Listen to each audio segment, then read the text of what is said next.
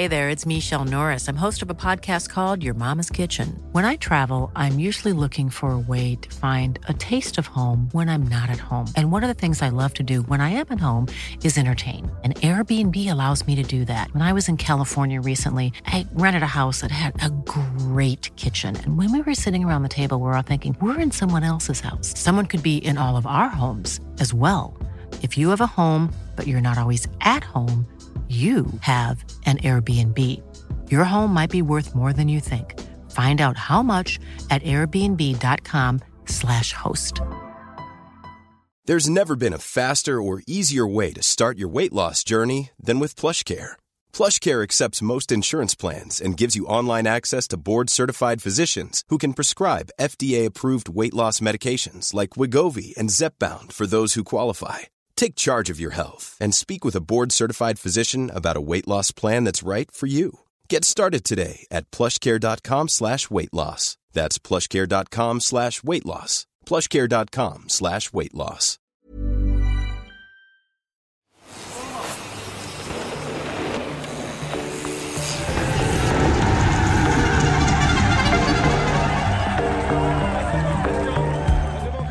Welcome to Recycle by Eurosport, a retrospective series on the most compelling, the most controversial, and the most extraordinary riders and races in cycling history.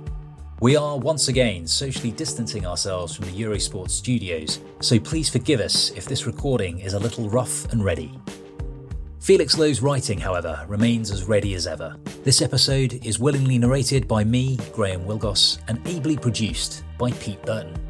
In our previous episode, we rode the last rain-soaked Paris-Roubaix with Johan Museo as he made history by winning his third cobblestone, and youngster Tom Boonen came of age among the muddy mayhem, despite being booed by his own fans. In this episode, we're riding with Frank van den Broeke for what would turn out to be the pinnacle of the Belgian's troubled career, a performance of power and panache that delivered his 1999 victory at Liège-Bastogne-Liège. So dominant was Van den Broeke's La Doyenne showing that spring that the question had to be asked, was this the second coming of Eddy Merckx? Charming and charismatic, yet fragile and intense, the tall, dashing, bleached blonde Van den Broeke was immensely self-confident. But he was also racked by self-doubt, a man his biographer describes as either 0 or 100, nothing in between.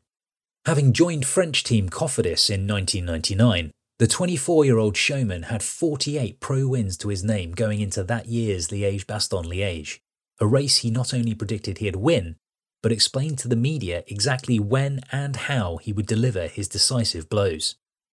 But in what would become one of the saddest and most dramatic downfalls in the sport's history, only a handful of victories followed. Van den Broeke's first major classics win would also be his last, as a plethora of addictions, cocaine, amphetamines, sleeping pills, alcohol and fame combined to turn a prodigious talent inside out on the front pages of the Belgian tabloids. Just 10 years after his breakthrough victory, the hottest Belgian prospect since the Cannibal was dead. Flanders and Wallonia embraced the new baby child and hugged him to death. He would never live up to the high expectations, read the rider's obituary in the Dutch newspaper De Volkskrant following Van den Broeke's death in 2009. Another decade had passed, but Van den Broeke's emphatic, exquisite, era-defining attacks on La Redoute and the Côte de Saint-Nicolas remain unparalleled. No one has risen to the occasion in quite the same resounding way as the remarkable yet vulnerable Van den Broeke did that sunny April day in 1999. And it's unlikely that anyone else will ever have the means to do so. Here's the tale of a fallen, flawed champion.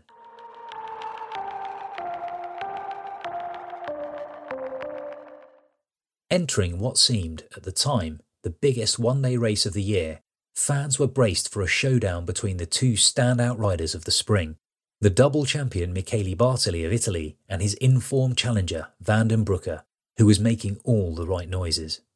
Seeking a third successive victory in Liège, 28-year-old Bartoli had won La Flèche Wallonne earlier in the week and seemed the odds-on favourite for La Doyenne.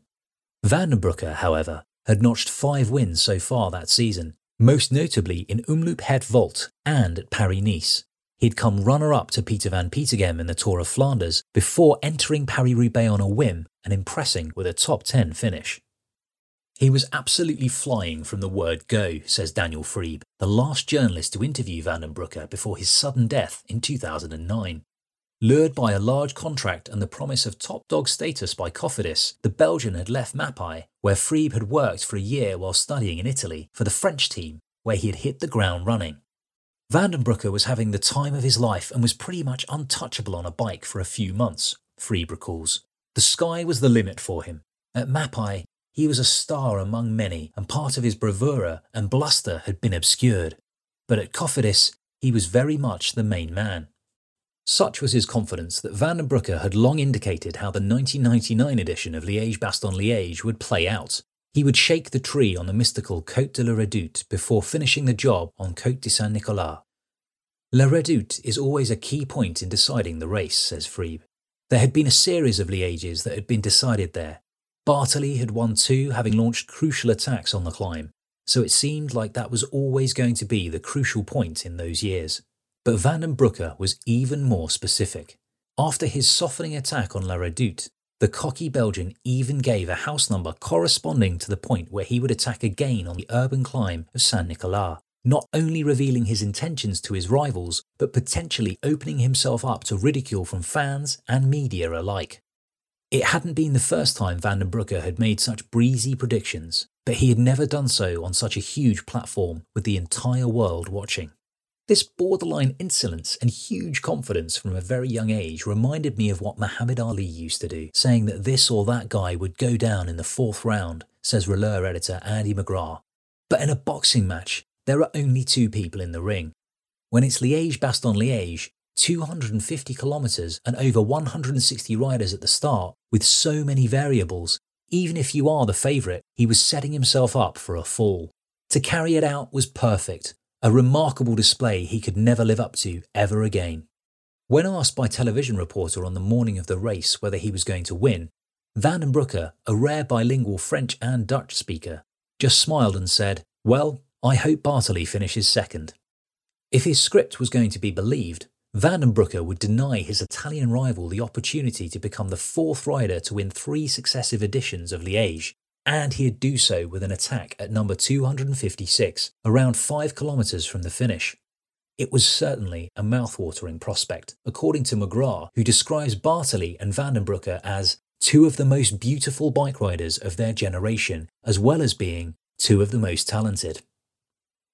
On the morning of April 18, 1999, Van den Broeke breakfasted on a large bowl of porridge, 3 slices of toast with blueberry jam, and some banana bread. Some years later, he would admit that he had a little extra help that day, but insisted that it made no difference. Everybody did it, and so did I. It's the truth, and it does not diminish the value of my victories, Van den Broeke confessed in his autobiography, I'm Not God, in 2008. It was a fair race, a fair result.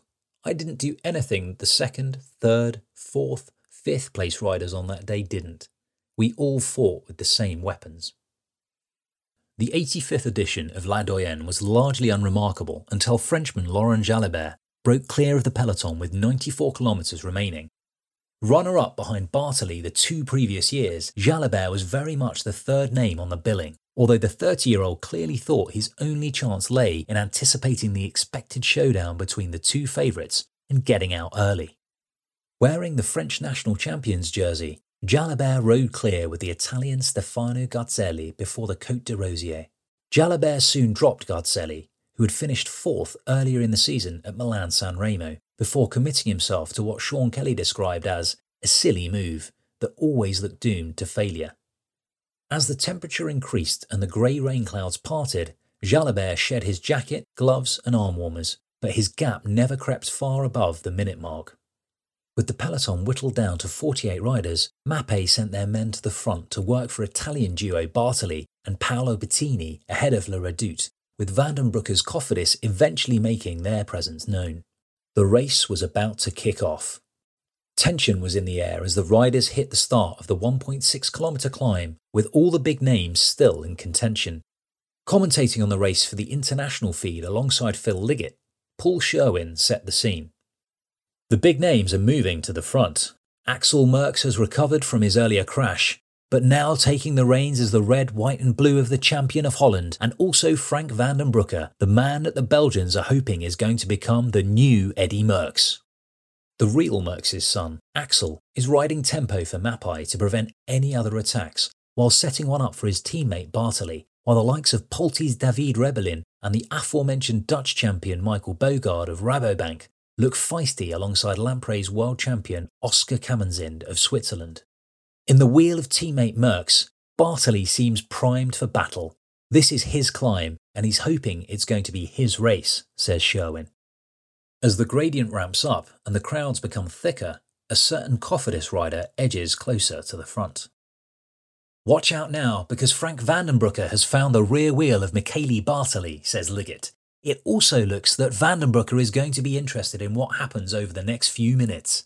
Looking over his shoulder, Bartali can see his big rival on his back wheel. Just moments later, the Italian attacks, saying something to Merckx as he passes. Cottoning on, Merckx drifts to the left, boxing in Vandenbroucke by the barriers. The first reaction comes from Bogaard, who leads the chase on the steepest part of the climb. The 19% gradient is clearly taking its toll on Bartali, who struggles to put much light between him and his rivals. In fact, says Sherwin, Bartali is not the Bartali of last year because he's not opened up as big a gap as he did then. Just as Bogaard reels in Bartali, Vandenbroucke kicks clear of the strung out line of chasers and draws level with the Italian. For 10 exhilarating seconds, the two sprint shoulder to shoulder, both on the drops, as if they are tearing along the Champs-Élysées. Look at this, cries Liggett. Vandenbroucke and Bartali, two great champions side by side. They are ripping away from the field. But very soon, it's Vandenbroucke doing all the ripping. That was an incredible turn-up for the books, says Sherwin. It looked like Bartali was the strongest there, but once Vandenbroucke accelerated, Bartali was having difficulty staying on the wheel. Approaching the summit, the camera zooms in on Vandenbroucke's face. The Belgian looks serene, hardly out of breath as he surges clear in the saddle, looking once over his shoulder to check his progress. It's then that the camera pans onto his chainset, showing that he's still riding in the big ring. It later emerged that Vandenbroucke was pedalling no lower than 42 by 16 up the steepest section of La Redoute.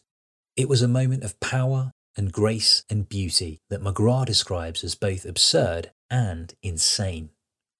I went to La Redoute to walk up the climb while researching my book on Vandenbroucke, says McGrath. It just gives you a slightly different impression and makes the climb seem even harder than it is. But the fact that Vandenbroucke went up La Redoute in the big ring is absolutely astounding. That attack broke Bartali's spirit. Pedalling squares, the Italian was caught by Bogaard and his Rabobank teammate Martin Den Bakker ahead of the summit. Vandenbroucke soon sat up and waited for the chase group, but the damage had been done, certainly when it came to Bartali's morale. Vandenbroucke's attack seemed almost gratuitous. He was flexing his muscles, but it also dealt this killer psychological blow to Bartali, not only in the context of that race, but in some respects in Bartali's career, says Freeb. He's talked about how, up until that point, he'd always considered himself the main classics man. Certainly in Liège, no one could really touch him. And then Vandenbroucke pulled his pants down on La Redoute, just toyed with him in the big ring, riding easily away from him. It was the ultimate act of showmanship. It's easy to say now in hindsight that it was a foregone conclusion, given how he rode on La Redoute, that he was going to kill everyone on Saint-Nicolas. Vandenbroucke, of course, had no real choice but to ease up following La Redoute. After all, he was still a good 25 kilometres away from house number 256.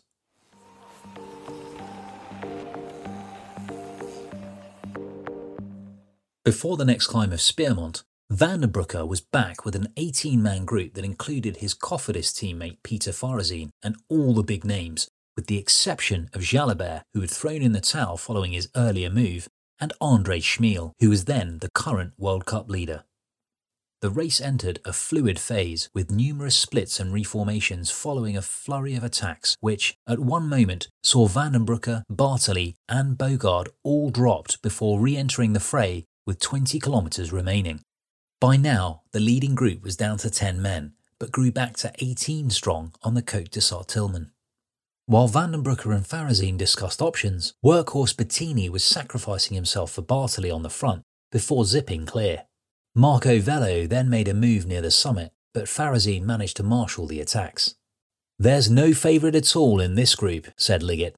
Sherwin agreed. "It's hard to pick a winner." Hitting the Côte de Saint-Nicolas, a claustrophobic 1.2 kilometre climb that twists past terraced housing at an average gradient of 10%, Farazine set tempo for Vandenbroucke ahead of some half-hearted digs from Bettini, Rebellin and Kamenzind. But it was Bogard who made the first big move, darting clear to sweep past Bartali with Vandenbroucke on his wheel. Here, on the deciding climb, the Dutchman felt he was finally going to win his favourite classic. "But I was brutally put in my place," he would later recall. "I was riding great, but he just couldn't be kept down." Vandenbroucke rode in Bogard's back wheel for around 100 metres as if weighing up his options. Then, as they swung round a sweeping bend, the Belgian switched down from the hoods to the drops before putting in a big out-of-the-saddle acceleration amid the motorcycles, instantly distancing the Dutch champion. It was more like house number 252 where he launched his attack, which is 200 metres earlier than 256, says McGrath. But I don't think we can really hold that against him, can we? Vandenbroucke stayed out of the saddle for the rest of the climb. By the time he settled down into a time trial position going over the summit, his gap was 10 seconds. There was never any doubt once Bogard was distanced. Vandenbroucke had already won a time trial that year in Deppan. All he needed to do now was keep powering to the finish. He extended his lead on the final uphill dig in Arns before savouring his win on the long home straight. "One last look around for Frankie Vandenbroucke ahead of what will be a great victory," said Liggett in the commentary box. "He really is becoming the star of Belgian cycling. And I think they're right. He might well have the ability of Eddy Merckx." Vandenbroucke won in just over 6 hours and 25 minutes at a record average pace of 41.1 km per hour. Bogard would hold on for second place at 30 seconds down before his compatriot and teammate Den Bakker completed the podium at 41 seconds. Mappai's Italian duo Bartali and Bettini completed the top 5. "For me, it's a dream that's come true," Vandenbroucke said moments later, sitting back against the fence as if he was sitting on the beach. "It's something a bike rider always thinks about. Having done this after riding Paris-Roubaix is a pretty good performance."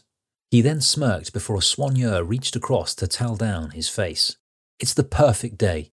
I imagined it happening, but it's still a dream come true." And, with another shrug of the shoulders from the new World Cup leader, it was left to Phil Liggett to summarise and sign off. "Well, a marvellous race this has been. It was the fastest on record. We hope you've enjoyed this one, because this is one for the archives." Liggett wasn't wrong. Vandenbroucke's victory remains to this day one of the most perfect all-round displays in Liège history. And at the time, it would have been absolutely inconceivable, absurd even, to consider that this would be the fresh-faced ace's last ever Classics win. Echoing Liggett and pretty much the entire Belgian media at the time, McGrath says, "It was the closest to the second coming of Eddy Merckx. People justifiably thought that this guy was going to be a champion for years and years and years."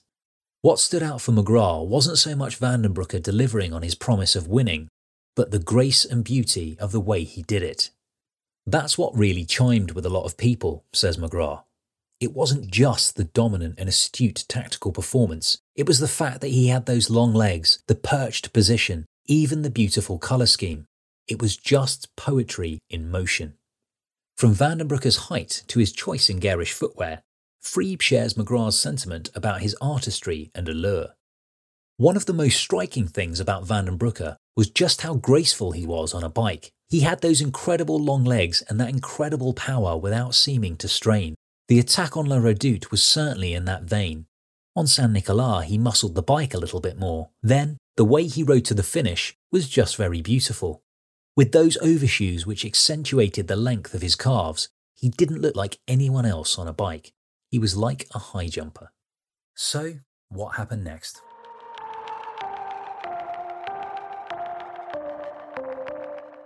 Victory in Liège would prove the pinnacle of Vandenbroucke's career. Following the win, he drove back to his hometown of Ploegsteert on the French-Belgian border for a massive knees-up with his friends, family, teammates and the local community. Being very much the village lad who grew up living above a bar, the celebrations were almost as impressive as his attack on La Redoute. One of his Cofidis teammates told McGrath that Van den Broeke stayed up for 2 or 3 days straight. Hardly the best preparation for defending his World Cup lead at the following weekend's Amstel Gold Race. Here, Michael Bogard finally got his win, edging Lance Armstrong on the line by a matter of millimetres as a bleary-eyed Van den Broeke finished 25th. This would be his last race for 4 months. A few weeks later, Van den Broeke sat in a jail cell in the Quai des Orfèvres in Paris, France's answer to Scotland Yard, where he'd been taken with French teammate Philippe Gaumont, his terrible twin at Cofidis, for questioning following their connection with Bernard Sands, the infamous Dr. Mabuse. Although he was cleared by the courts, it was the start of the end. But there was still one last hurrah. Having served out an internal suspension at Cofidis, Van den Broeke returned for the Vuelta a España that August and rode out of his skin, winning 2 stages, coming 12th on GC and taking the points jersey. He always says that the Vuelta in '99 was the worst thing that ever happened to him because he was just so superior, says Freeb. His victories in Spain came days after he was introduced to the Italian model Sara Pinacci, for whom he promptly left his partner and their newborn daughter to pursue a tumultuous relationship which did him no favours. In a 2007 documentary about his performance in the 1999 Vuelta, Van den Broeke said, "I was like an extraterrestrial. Maybe that was the drama. It was all too easy. That caused me a lot of problems later." The doping allegations and subsequent suspension that followed Liège-Bastogne-Liège certainly cast Van den Broeke's Vuelta performances in a different light. By the time the World Championships at Verona came around, Van den Broeke was back to his old tricks, predicting he could win the rainbow bands by a few minutes. But that never happened. Spain's Oscar Freire won the first of his 3 gold medals, with Van den Broeke coming 7th despite fracturing both hands in a crash. Those 2 Vuelta triumphs would prove the last in Van den Broeke's career, which dragged on for another decade and was peppered with comebacks. Contractually obliged to stay with Cofidis, Van den Broeke went through the motions in the year 2000, with people talking more about his nights out than his once elegant riding. He didn't even bother defending his Liège crown, with Paolo Bettini taking the win the following year. It would be another decade before Belgium tasted success again in La Doyenne, with Philippe Gilbert in 2011. By the time this happened, Van den Broeke was no longer with us.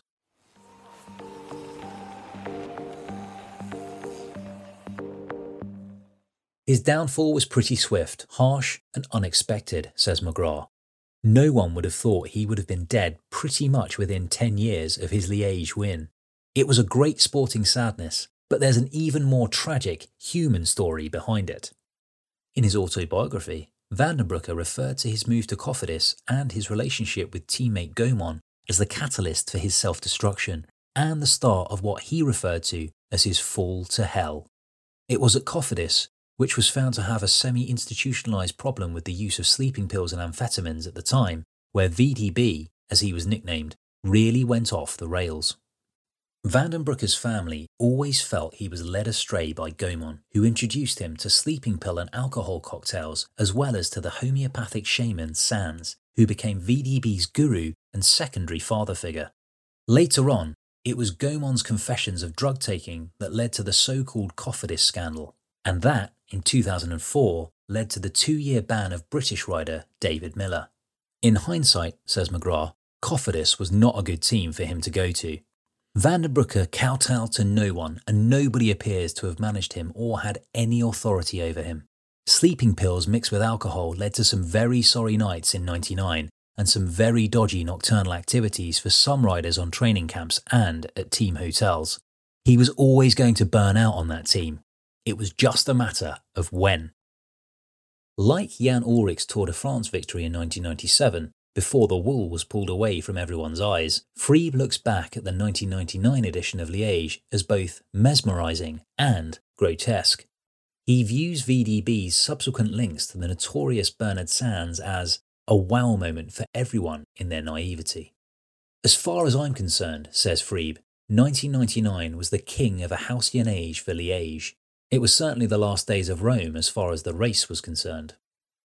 2 years later, Van den Broeke was caught speeding on a Belgian motorway with Dr. Mabuse in the passenger seat, and Pandora's box was opened. A raid on his house resulted in the discovery of various drugs that the cyclist claimed were for his dog. In 2004, Van den Broeke finally admitted to having taken growth hormones, EPO, amphetamines, morphine, and steroids. By this point, he was already on his 4th new team since leaving Cofidis. While he did come second behind Peter van Petegem in the 2003 Tour of Flanders, VDB's races were becoming fewer and farther between. A succession of managers were unable to get Van den Broeke back to anywhere near his best. He certainly always believed that he still had that quality in him, even in the very last years of his life, says McGrath. But as you go into the mid-noughties, he was really one of the last people that thought that. His constant comebacks and middling results kind of made him a bit of a laughingstock. Off the bike, too, Van den Broeke's life was a mess.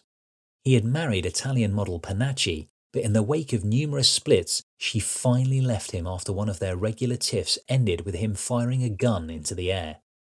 He allegedly tried to commit suicide twice, in 2004 and 2007, and once, during a ban, he allegedly tried to ride in an Italian Gran Fondo while using a fake licence with a photo of Tom Bonan. An ongoing knee injury ended his last attempt at riding the Giro in 2007. Then, in October 2009, while on holiday in Senegal, he was found dead in his hotel room in a case remarkably similar to that of his late friend Marco Pantani. An autopsy showed that he had died of a pulmonary embolism, with conflicting reports indicating drugs were found by his bedside. 4 years later, Gaumont died after a major heart attack. The question remains, how far could Van den Broeke have gone? Freeb does not hold back on what could have been after Van den Broeke's stunning breakthrough win. He was someone who could presumably have won every major classic, including Roubaix.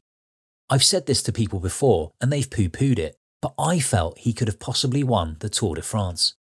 Liège was the first time he had been fully emancipated, and it was almost as if his career was just starting. He certainly felt that those days, the Vuelta certainly, but I imagine also Liège, it was such an intense sensation of euphoria, both physical and psychological, that it became a massive issue for him thereafter because his whole life was a despairing, desperate attempt to reach the same heights, which was ultimately impossible. He wrestled with that for years while also wrestling with the addictions that had taken root. It set him up for a fall. The sense that the only way was down is shared by McGrath, who draws a comparison between the Belgian's emphatic Liège win and the way in which another 24-year-old rising star took cycling by storm in 2019. Once you have dominated a race like that, where do you go from there? It's a bit like Mathieu van der Poel, for I don't think we'll ever see anything like the monumental performance he put in at the Amstel Gold Race in 2019, for various reasons, but essentially because he'll be so well marked and people will think he's so strong that they'll never let him race quite like that ever again. Van den Broeke's plight is something that the current Belgian rider widely touted as the new Merckx should also heed, according to McGrath. Remco Evenepoel should read Van den Broeke's book because the intensity of Belgian cycling, where any failure is blown up in a fishbowl, is absurd, he says. There is too much pressure. 20 years ago, they were talking about the next Eddy Merckx just as they are today. But come on guys, there's never going to be another Merckx. I just hope Remco has a long and happy career, happy being as important as successful. For McGrath, Van den Broeke's greatest achievement will always be the way he threw down the hammer on La Redoute. It was just the ease of it, the effortlessness of it. You just don't see that now, and there's reasons for that. It was beautiful, but it was flawed as well. It was symptomatic of the era. Something beautiful, but something illegal at the same time.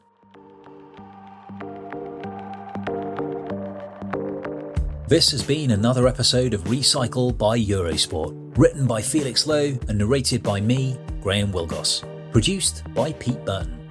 You can read more from Felix on Twitter @SaddleBlaze, you can find me @Graham Wilgoss, and you will find Podcast Pete very agreeable. Plus, you can follow Eurosport on Twitter at Eurosport_UK, or you can find us on Instagram and Facebook. And if you've enjoyed this or any other episode, please do subscribe, share, and rate us wherever you get your podcasts. Join us for our next episode when we're climbing Mount Etna for the first time in Giro d'Italia history. We go back to the 7th stage of the 1967 race, and Italy's Franco Bertozzi, a climber known as Crazy Heart, is the explosive rider on the up and up.